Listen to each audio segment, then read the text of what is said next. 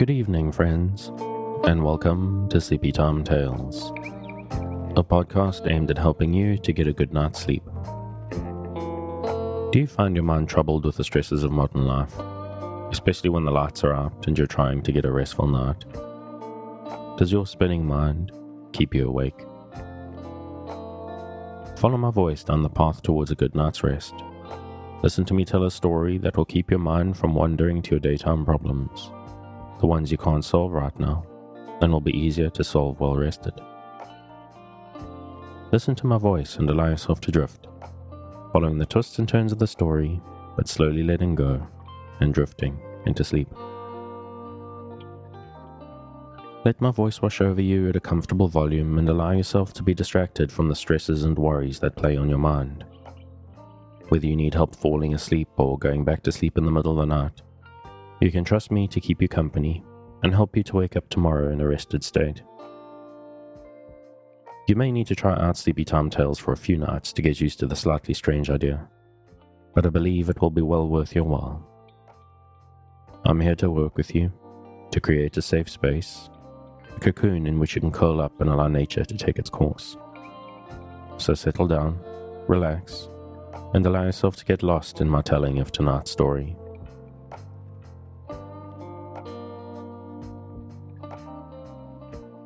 Before we get to the story, I'd like to ask for a couple of minutes of your time. If you're finding Sleepy Time Tales useful, if it helps you to get a restful night and you would like to keep it going out to thousands of insomniacs just like you, and you have the means to help out, please consider supporting it on the Patreon at patreon.com/sleepytimetales.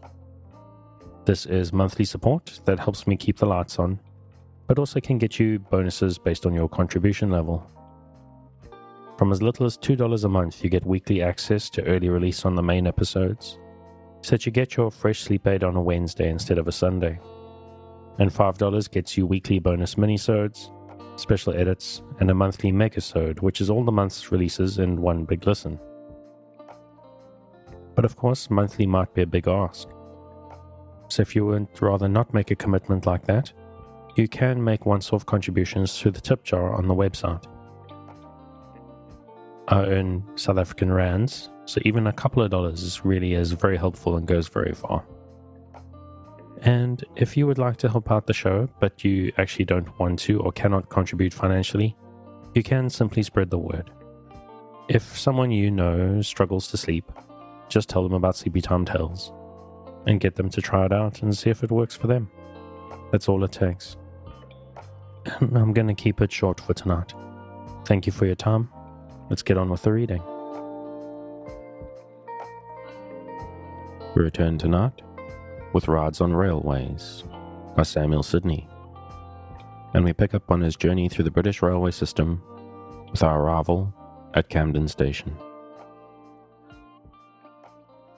But thus gossiping, we have reached Camden Station, and must take advantage of an unusual halt to look into the arrangements for building wagons and trucks, and conveying coals, merchandise, goods, and all livestock included between pigs and bullocks. Not without difficulty did Mr. Robert Stevenson succeed in inducing the directors to purchase 30 acres of land here. It was only by urging that if unused, the surplus could be sold as a profit, that he carried out his views. Genius can foresee results which, to ordinary capacities, are dark and incomprehensible. Since 1845, it has been found necessary to take in an additional plot of 3 more acres, all now fully occupied. In no respect were the calculations of parties engaged in the construction of railways more at fault than with regard to the station accommodation needed for goods traffic, which on the principal lines has added full 25% to the original estimates. George Stevenson calculated the cost of getting over Chat Moss at £40,000. His opponent proved that it would cost £400,000, but it was executed at exactly the sum Stevenson set down, while the capital involved in providing station room for merchandise at Liverpool and at Manchester has probably exceeded the original estimate for the whole line. On this railway, the increase of goods traffic has been of very recent date. At a very early period after the opening of the line, the merchandise department became the monopoly of the great carriers, who found it answer their purpose to provide the profits afforded by the discount allowed to carriers by the railway company, without seeking to develop an increase of occupation. Under this system, while carriers grew rich, the goods traffic remained stationary. But when the amalgamation with the Grand Junction, which had always been its own carrier, took place, a great reduction in rates was made, as well as arrangements for encouraging the conveyance of every kind of saleable item. The company became a common carrier, but employing Messrs. Pickford and Chaplin and Horn to collect goods. The result was a marvelous increase, which has been progressing ever since. A regular trade is now carried on between London and the most remote parts of the kingdom, in every conceivable thing that will bear moving. Sheep have been sent from Perth to London, and Covent Garden has supplied tons of the finer description of vegetables to the citizens of Glasgow. Every Saturday, 5 tons of the best fish in season are dispatched from Billingsgate to Birmingham, and milk is conveyed in padlocked tins from and beyond Harrow, at the rate of about 1 penny per gallon. In articles which are imported into both Liverpool and London, there is a constant interchange, according to the state of the market. Thus, a penny per pound difference may bring 100 chests of Congo up, or send as many of Hyson down the line. All graziers within a day of the rail are able to compete in the London market. The probability of any extraordinary demand increases the number of beasts arriving weekly at Camden Station, from the average of 500 to 2,000, and the sheep from 2,000 to 6,000. And these animals can be brought from the furthest grazing grounds to the kingdom without any loss of weight, and in much better condition than the fat oxen were formerly driven to Smithfield, from the rich pastures round Aylesbury, or the valley of the Thames.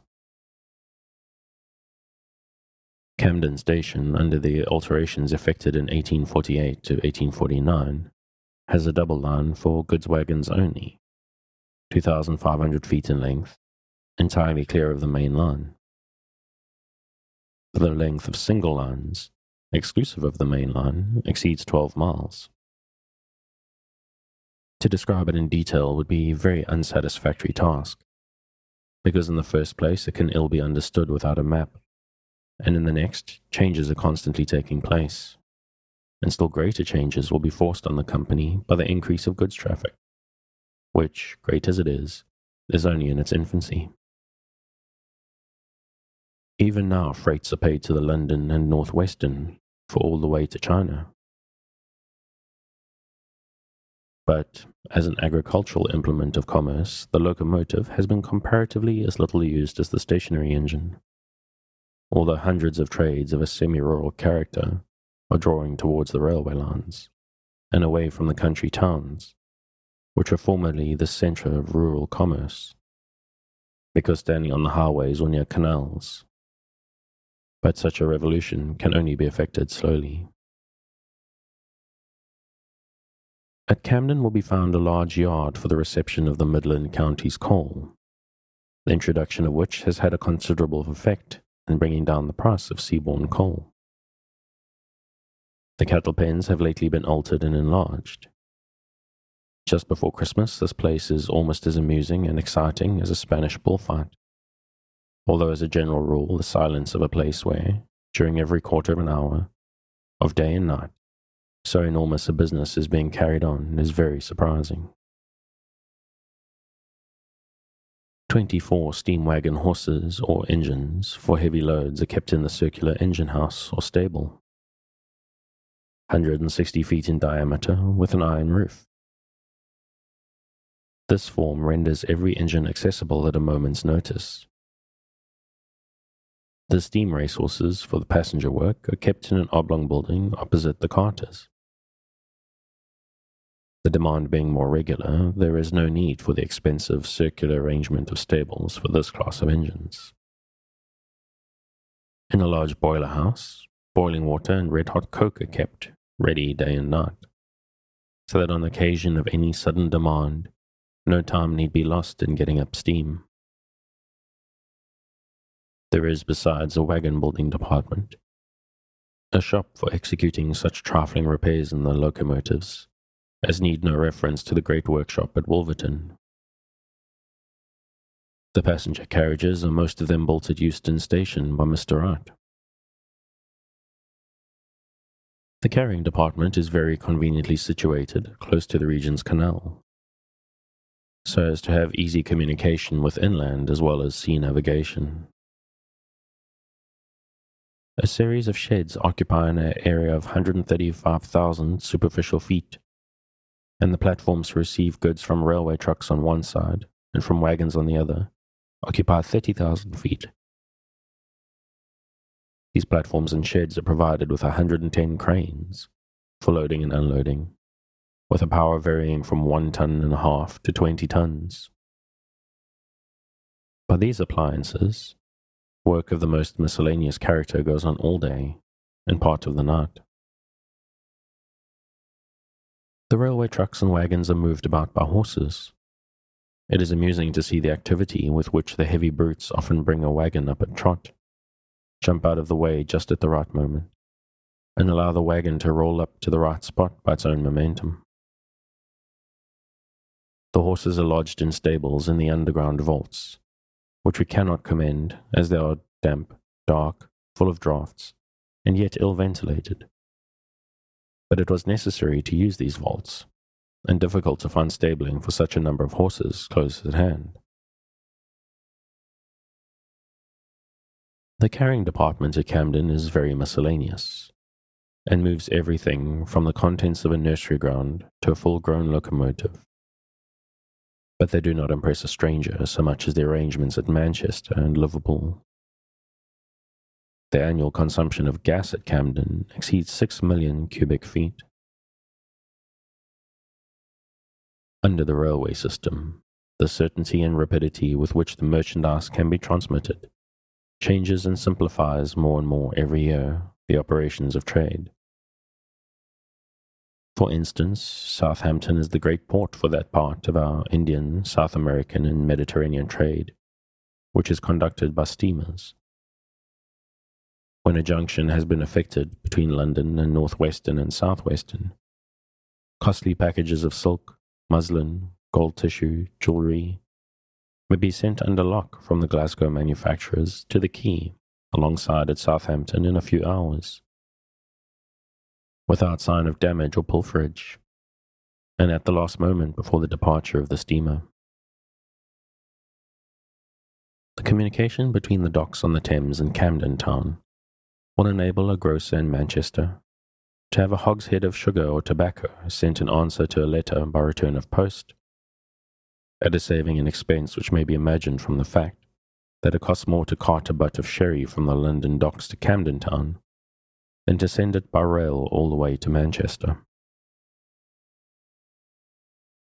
To provide for the enormous and annually increasing traffic in passengers and merchandise, there are 1 state carriage, 555 locomotives and tenders, 494 first-class mails, 420 second-class carriages, 342 third-class carriages, 25 post offices, 242 carriages, trucks for the letters and newspapers, 201 guards brakes, 260 horse boxes, 132 sheep vans, 7,385 goods wagons, 14 trolleys, 1,155 crib rails, 5,150 sheets, 162 cart horses, 41 parcel carts, making a grand total rolling stock of 10,663. The passenger carriages afford 11 miles of seat room, and would accommodate 40,196 individuals, or the whole population of 2 such towns as Northampton. The loading surface of the goods equals 11 acres and would convey 40,000 tons.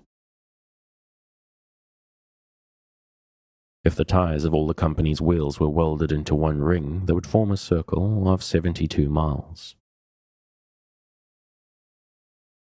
To keep this rolling stock up in number and efficiency, there are 2 establishments, one at Camden Town and one at Wolverton.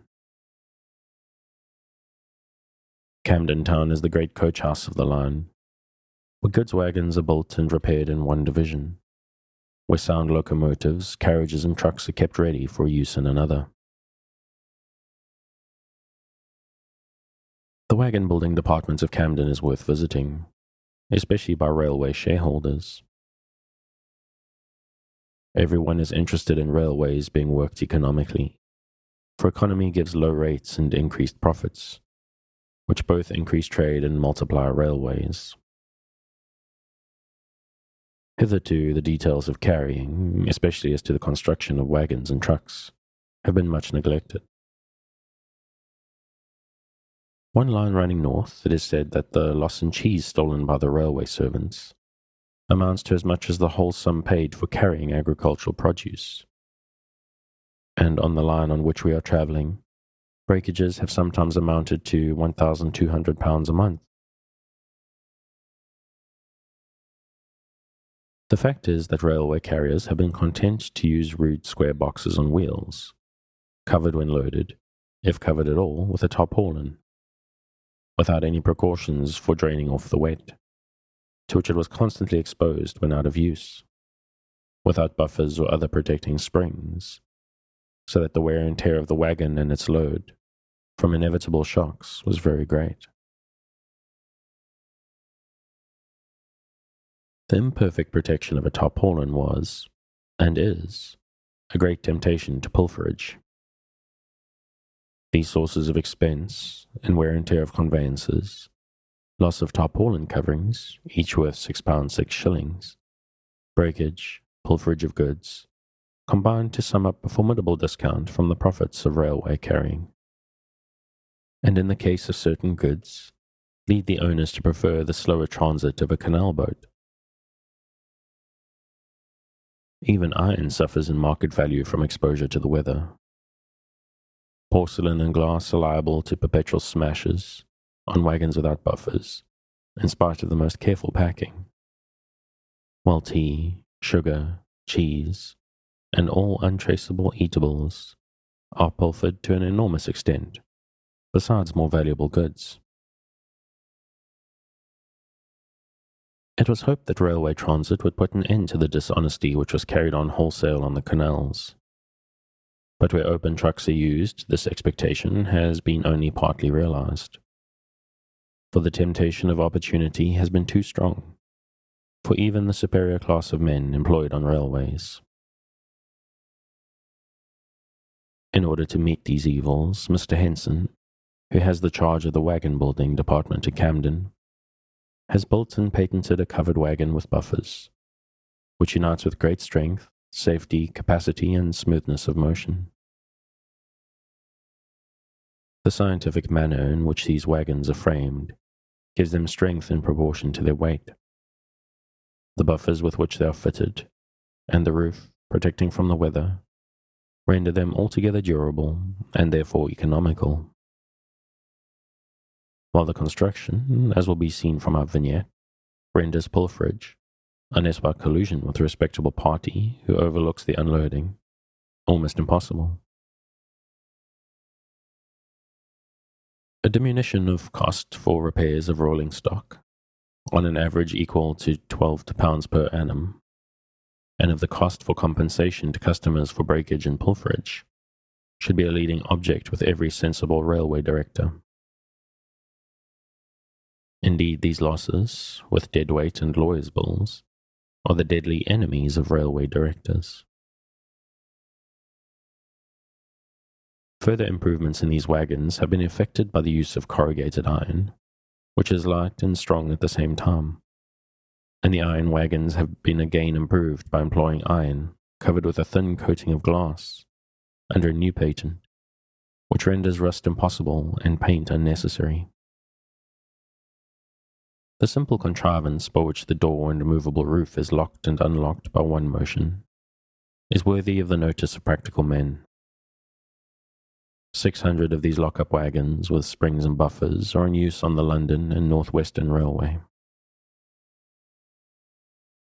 Mr. Henson has also succeeded in establishing and trafficking gunpowder by inventing a carriage of sheet iron lined with wood, in which 4.5 tons of gunpowder can be conveyed without fear of explosion, either from concussion or external combustion. The shops at Camden have room for building or repairing 100 wagons. They are to be seen in every stage of progress. The great object is to combine strength with lightness. If the strength being the same, the saving of a ton can be effected in a wagon. It will amount to from 30 to 90 tons in an ordinary goods train. An important consideration, for dead weight is the great enemy of the railway, and 90 tons of useless weight is equivalent to a loss of 90 pounds in sending a goods train a journey to Birmingham. British oak is the favourite wood for the frames of railway wagons. Teak, if of equal quality, is dearer, and the inferior is heavier, without being so strong. If in any of the many countries with which we trade wood can be discovered as good and as cheap as English oak, the railways, which are constantly extending the carrying stock, can afford a steady demand. About the passenger carriages, which everyone can see and examine for himself, there is not much to be said. On the continent, where they cannot afford to use mahogany, they use sheet iron and papier-mâché for panels. In England, mahogany chiefly in the first class. When we began, stage coaches were imitated, and there are some of the old cramped styles still to be seen on the Richmond line. Then came the enormous cages, pleasant in summer, fearfully cold in winter, without fires, which have not been introduced in England, although they are found in the north of Europe and America. A medium size has now come into favour, of which some fine specimens are to be seen in the Hyde Park exhibition. On the Great Northern Line, some second-class carriages have been introduced, varnished without paint, and very well they look. Economy again and the increase of branches have led to the use of composite carriages for first and second class passengers all on one body. These, which were in use years ago on the northern coal lines, are now revived and improved.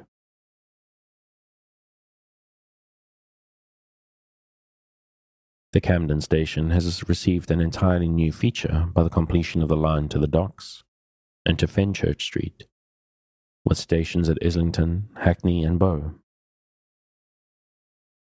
Already an immense omnibus traffic has been obtained, a sort of traffic which produces the same effects on engines as on horses. They are worn out rapidly by the continual stoppages, but horses show wear and tear directly, whereas iron and brass cannot speak except through increased expenses and diminished dividends. Leaving Camden, at which trains stop only on arriving, we swiftly pass Kilburn, where an omnibus station is to be established for the benefit of the rising population of citizens, to Willesden, where the junction line through Acton to the southwest is to commence. Willesden has been rendered classic ground for the hero worshippers who take highwaymen within their circle of their miscellaneous sympathies, by Mr. Harrison Ainsworth's Jack Sheppard. The cage where this ruffian was more than once confined still remains in its original insecurity. Sudbury affords nothing to detain us. The next station is within a mile of Harrow on the Hill, with its beacon-like church spire. Rich pasture lies around, famous for finishing off bullocks fed in the north. Harrow School is almost as much as one of the finer institutions of England, as Oxford and Cambridge universities. It is one of the great public schools, which, if they do not make the ripest scholars, make men of our aristocracy. The school was founded by one John Lyon, a farmer of the parish who died in 1592. Attached to it there are 4 exhibitions of £20 each, and 2 scholarships of £50 each. The grand celebrity of the school rests upon the education of those who are not on the foundation.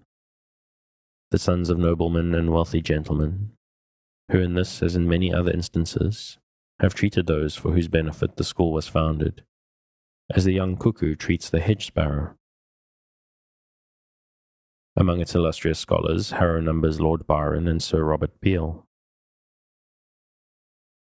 And old saw runs Eton fops, Harrow gentlemen, Winchester scholars, and Westminster blackguards.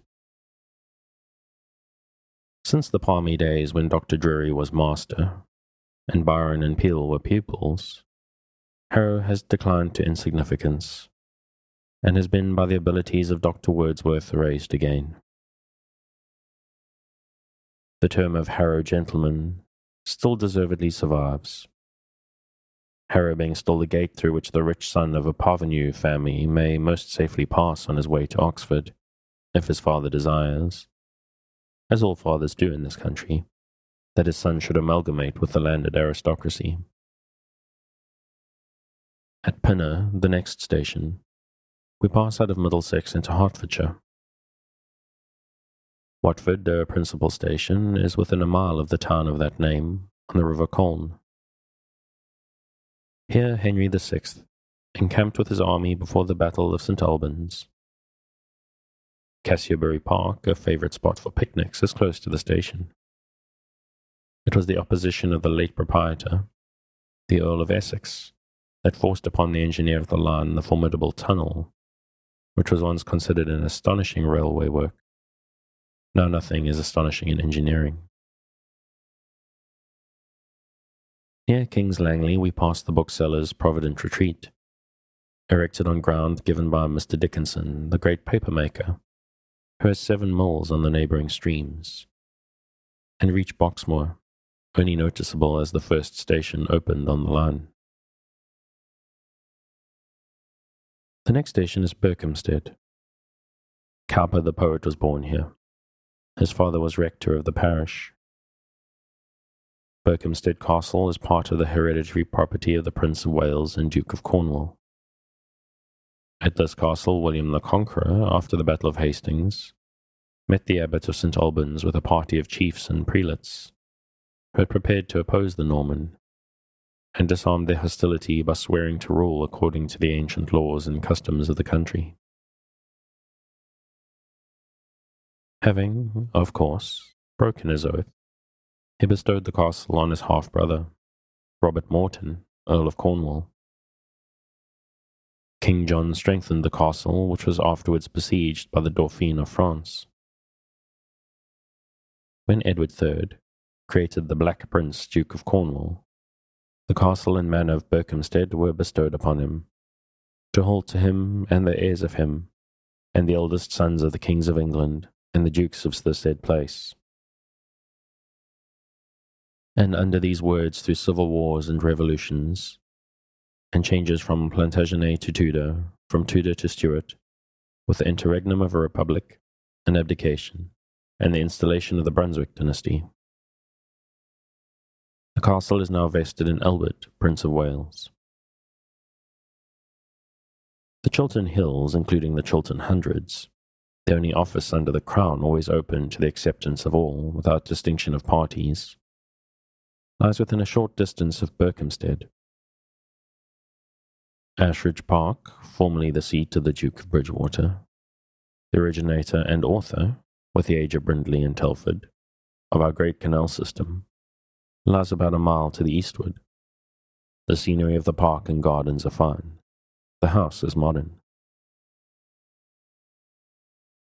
Train station, a mile and a half from town, may be reached from London, 31.5 miles, in less than an hour by the express train.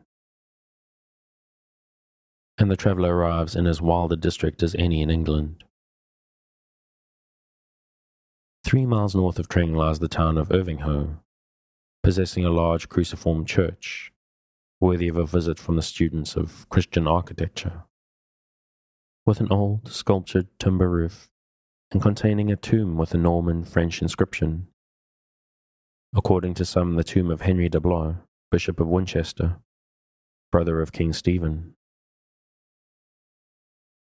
At the Rose and Crown, we are informed venison is to be had in perfection at moderate charges during the season. The station is the highest point on the line, being 420 feet above the sea, 300 above Camden Town, and 52 above Birmingham. In the course of the Tring excavation in the gravel deposits above the chalk, the tusk and teeth of an elephant were found, and in crossing the Icknield or Roman Way, about 33 miles, were 16 human skeletons and several specimens of Roman pottery. 2 unique urns are now in the possession of the Antiquarian Society. 2 miles from Tring, we pass from Hertfordshire into Buckinghamshire. It remains a disputed point whether the name of the county is derived from Buchan or Buchan, a deer according to specimen, or with license, Bock, a charter, or with Camden from Buchan, beech trees, which, as in his time, still abound and flourish. Unfortunately, the state of agriculture does not allow the pastors of the country to take the ease and rest that was enjoyed by the celebrated Mr. Tityrus before the repeal of the Roman corn laws, an ease which has cost many an unfortunate schoolboy a flogging. Our next halt, Cheddington, is noticeable only because it stands on the fork, of which a short branch, 9 miles in length, leads to Aylesbury. Aylesbury, standing on a hill, in the midst of one of the richest, if not the richest, tracts of pasture land in England, is very ancient without being venerable.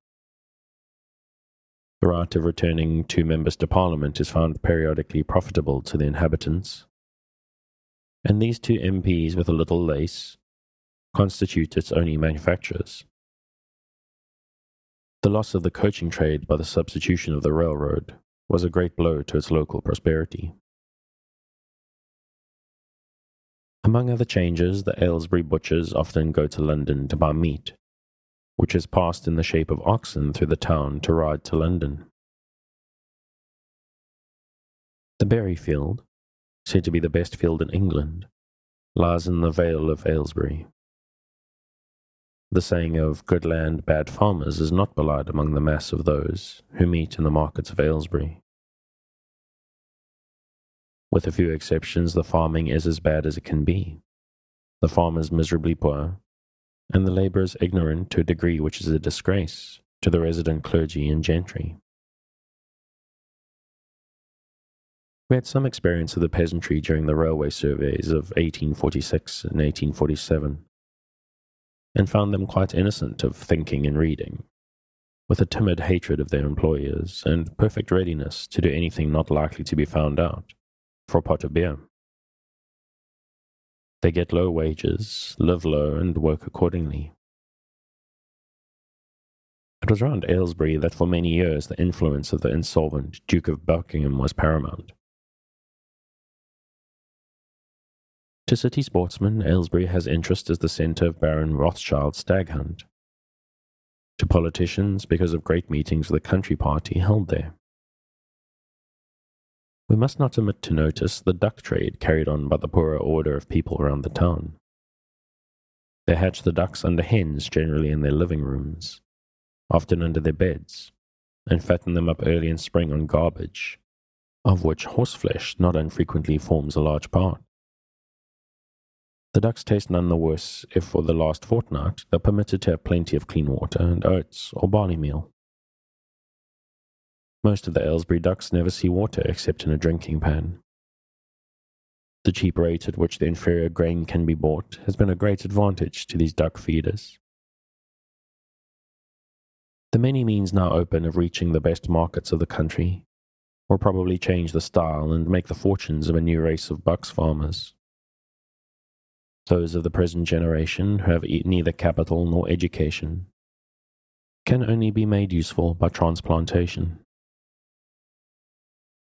Returning from Aylesbury and gliding out of the deep cuttings over a fine open country, we approach the Leighton Buzzard station and see in the distance the lofty octagonal spire of the Leighton Buzzard Church. The town is half a mile from the station and commands the attention of the church antiquary from its fine church and cross. The church, says a very competent authority on such matters, is one of the most spacious, lightsome, and well-proportioned perpendicular churches. Cruciform with a handsome stone spire, the roof, stalls, and other woodwork very perfect.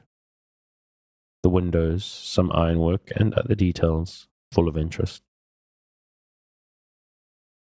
The cross stands in an open area in the centre of the marketplace, and is 27 feet high above the basement, which is raised by rows of steps about 5 feet. At Leighton Buzzard, a branch line of 7 miles communicates with Dunstable. Dunstable is situated in the centre of the Dunstable Chalk Downs, where the celebrated Dunstable larks are caught, which I make mention of in one of Miss Edgeworth's pretty stories. The manufacturers are whiting and straw hats. Of an ancient priory founded in 1131 by Henry I, and endowed with the town and the privileges of jurisdiction extending to life and death, nothing remains but the parish church, of which the interior is richly ornamented. Over the altarpiece is a large painting representing the Lord's Supper by Sir James Thornhill, the father-in-law of Hogarth. In a charity school founded in 1727, 40 boys are clothed, educated, and apprenticed. In 12 almshouses, 12 poor widows are lodged, and in 6 houses near the church, called the Maiden's Lodge, 6 unmarried gentlewomen live and enjoy an income of £120 per annum. With this brief notice, we may retrace our steps. On leaving Leighton, within half a mile we enter a covered tunnel, and we recommend some artist fond of strong effects in landscape to obtain a seat in a coupe forming the last carriage in an express train, if such are ever put on now, sitting with your back to the engine, with windows before and on each side, your world out of sight into twilight and darkness, and again into twilight and light, in a manner most impressive, yet which cannot be described. Perhaps the effect is even greater in a slow than in an express train, but as this tunnel is curved, the transition would be more complete. At Bletchley, the church, embowered in a grove of yews, planted perhaps when Henry VIII issued his decrees for planting the arches tree, contains an altar tomb of Lord Grey of Witton, AD 1412. The station has now become important, as from it diverged the Bedford line to the east, and the lines to Banbury and Oxford to the west. A branch connects Bletchley with Bedford, 6¼ miles of length, with the following stations: Fenny Stratford, Lidlington, Woburn Sands, Ampthill, Ridgemount, Bedford. And with that, I'm calling it there. If you would like to pick up where we've left off and learn more about the view of the English countryside from the trains, you can, as always, find it on Project Gutenberg at the link in the show notes. Thanks again for joining me in this episode of Sleepy Time Tales, the podcast designed around a bedtime story to help you to get a restful night. New episodes will be released every Sunday night to give you something fresh to help you rest in a new week. But make sure to follow or subscribe in whatever service you use so that you get your new episodes whenever they come out. Good night, and sweet dreams.